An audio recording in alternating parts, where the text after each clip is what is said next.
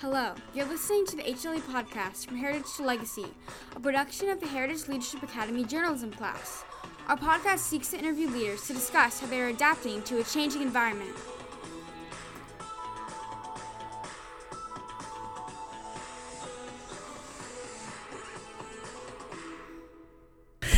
Welcome back, listeners. This is episode 2, and this interview is quite different than the last. Gracie, would you like to tell us about this interview that you did?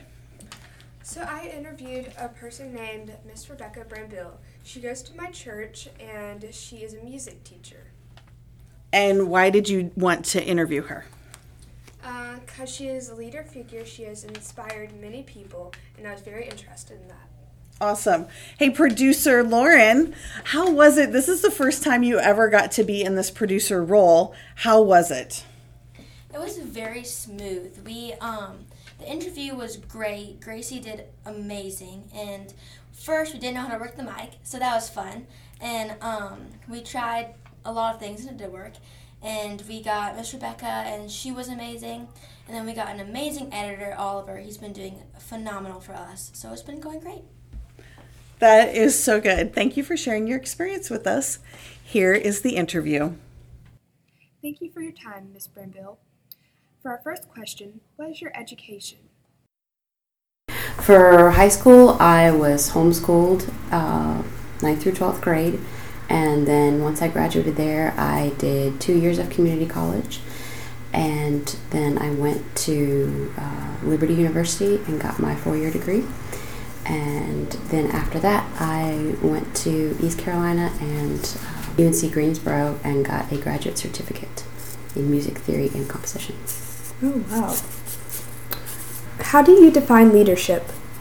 Leadership is going to be different for the type of position that you're leading, but I think in general you would say that a leader is someone who can get results in the area that they are leading, but at the same time they can inspire other people to do the job while keeping everyone focused on the job. And they'll also participate in the job as much as they do to get it done. Right. What qualities do you think make a good leader?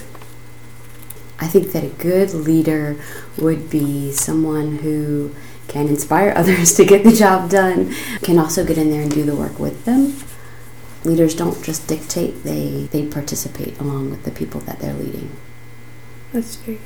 What is your most successful moment of your career? I would have to say that for me, can I do 2? Yeah. Okay, so one I think a lot of other people would look at and say that would be the pinnacle of your career, and that would be when I was able to do some recording and composing projects for PBS television. Yeah.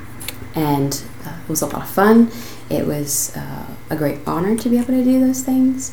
And it was kind of like a dream job kind of thing where, I get to, compose music to go along with a video and get that recording done. That was pretty exciting. So that would be a high point. But I think that for me, I would also have to look and say at, seeing some of my students really succeed in the teaching field of my career. I think seeing their success brought me just as much joy as, getting this high honor to be able to do this these projects for PBS television would be like it's just as much of a high point for me in my career. Definitely. Who is a leader that has inspired you in your life?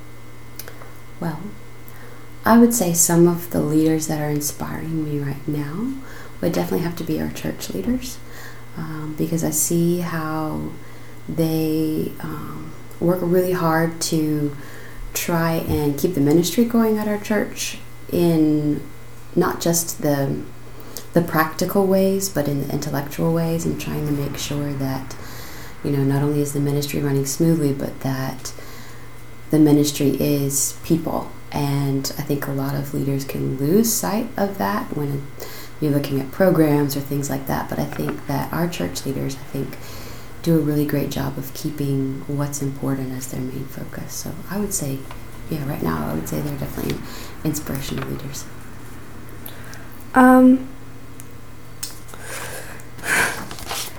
How has COVID affected you, and how have you had to adapt in your ministry?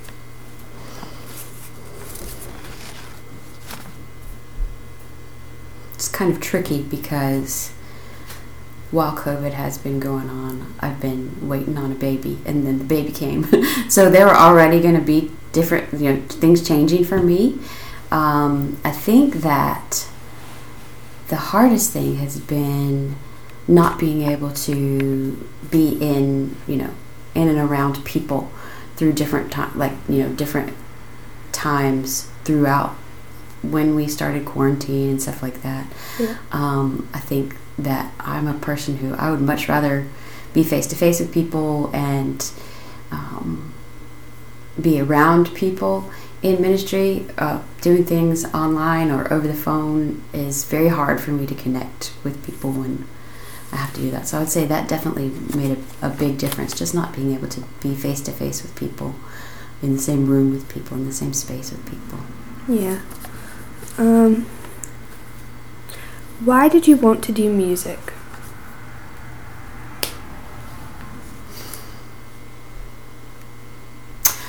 I think that I never really made the conscious decision to say, yes, music is the thing I'm going to pursue, and it's the only thing I'm going to pursue, and this is the career I want. I think that because I've been playing music for so long, it's kind of like my left arm. It's just there.